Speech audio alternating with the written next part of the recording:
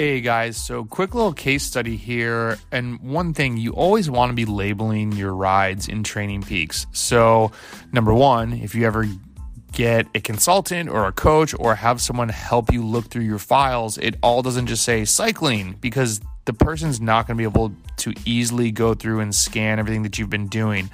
But also, when you come out and you have a race and you're flying, you're going to want to be able to look back 1 year, 2 years, 3 years later and say, what did I do exactly before that? And you'll be able to quickly scan through the types of workouts you were doing, how you performed on the workouts, what audibles you had to make.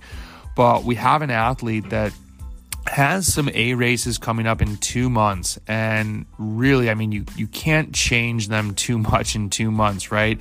But they need some structure. They don't know how to go into races, and they don't know exactly what they should be doing now. And with about a week into a recovery week, they had made the comment like, I have no pop in my legs. I don't know what I should do right now. And so I was talking about this with Craig. Number one, how does the athlete know that they don't have pop when they're in the 5th day of their rest week? Because they should be resting. They should not know if there's pop, right? What you would find out is what I consider a power dip test. When you go and you test the durations on the PD curve that are lower than what the PD curve predicts, that's what you would go test. And that's when you're going to really know if you came out rested. Most of the time, people set lifetime or season PRs each time because you have so many watts in your legs. It hurts like hell, but if you test sub 3 minute durations, you're going to perform pretty well. Even if you don't set a good PR, it's good to get another really solid 90-day number in there.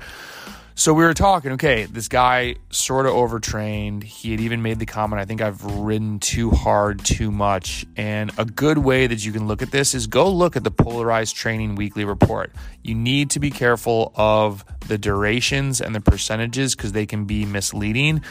But right away, he rides about 12 to 16 hours consistently, does not rest. And the last week he had 30 minutes above 85% VO2 max.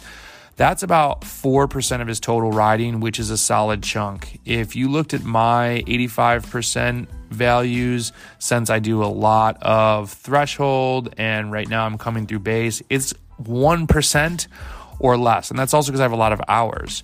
But that's a pretty common number for a normal week, around 1%.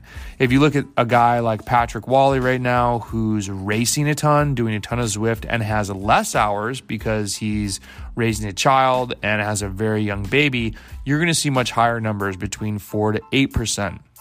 So, look at different weeks to get remember, obviously the more you ride, the percentage is going to be lower. Look at the total time. A good workout is going to have about 15 to 20 minutes above 85 or 90%. So this guy had 30 minutes in 1 week. So that could indicate that he did 2 solid VO2 max workouts, or he could have just gone way too hard at group rides 5 days out of the week. You don't know. You got to look back and see what the rides are labeled. But what we noticed was 4% of that, it was a 12-hour week, was above 85% VO2 max, and that's when he started to feel like, I feel like I rode too much. And he did. It just kind of like was the last little piece that cracked him. He's tired, and now he's trying to, are you going to absorb that? Probably not. Your body, once you start resting, is really going to go into a little shutdown mode. So what we're suggesting, we're going to have him, since he has 8 weeks to these races, go through and let's just hit some FTP stuff. Why? Because I don't think going through VO2 max now with races 8 weeks out is a good idea, because it could just be too much. The other thing is he's super strong compared to his peers in terms of watts per kg. Now, being someone that just linked up with us, we don't know much about his capacity. How does he do 90 minutes, 2 hours into a race? We'll find out. But this is what I always tell new athletes. It's like, you're going to a barber for the first time. We might not get your sideburns exactly how you like them, or you want to do your neck a different way. You learn that as you go back each time. And there's only so much you can take in from someone's power files in terms of applying it to their racing, because each of those is half of the equation, right? Like, you might be the strongest guy ever, but I will not tell someone, dude, you're going to just crush this race based on watts, because that's not racing. My watts per kg chart, it's good. It's nowhere near as much as I've won, because number one, I've had amazing teammates. Number two, I'm craftier than a lot of people. And that's what I've had to use and had to learn how to do, because I'm not the strongest guy in the race. So just remember to label your rides, to look at the big picture. If you're not feeling good, look and see why. I mean, he just rode too hard, too much, and it just cracked him the past week. And I think the term cracked is overused. You know, we say we do a ride and we get cracked. We've overtrained and someone cracks. Overtraining is super serious. Most people don't overtrain. They just get really tired. Remember, you get really tired, it might feel good, but if you get too tired, if you really just drill yourself into the ground, you're not absorbing that. Your body's freaking out like, I'm trying to survive. As cyclists, you know, we start to think that riding 60, 80, 100 miles isn't that long.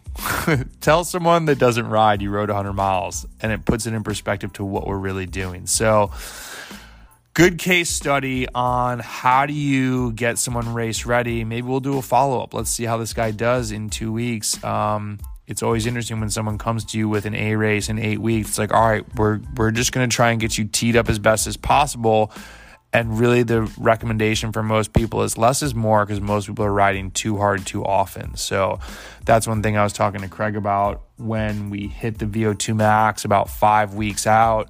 It's going to be 2 workouts, or it's going to be 1 workout and a group ride on the weekend if the athlete can show us a previous ride where there's actual quality in it. It's not just 30-second smashes all over the place that are anaerobic.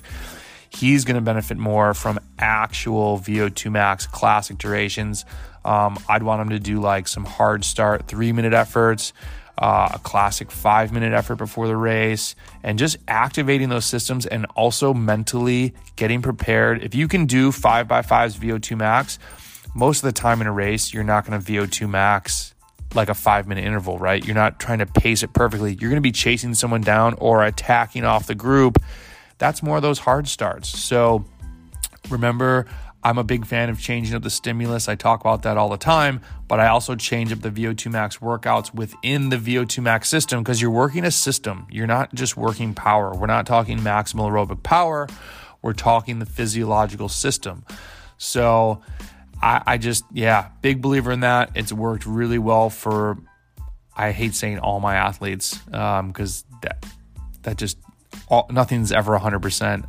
A lot of my athletes do really well with that type of cycling. And my last comment on that is VO2 max is super hard. If you're doing 5x5s on Tuesday, Thursday, Tuesday, Thursday, Tuesday, Thursday, I don't know about you, but for me, by the second Tuesday, I'm like, I got to go do this. Whereas when it's hard start 8x3 and then a 5x5 and then a 6x4, each one is slightly different that I'm like, all right, I'm going to crush this one. And if you failed the 5x5, guess what? You're going to come in like, all right, 5x5, I'll get you next time. But today, 6x4, you're going down. Cycling, it's a lifestyle. Figure it out. Let's get it. Hope you have a great day. See you. Bye.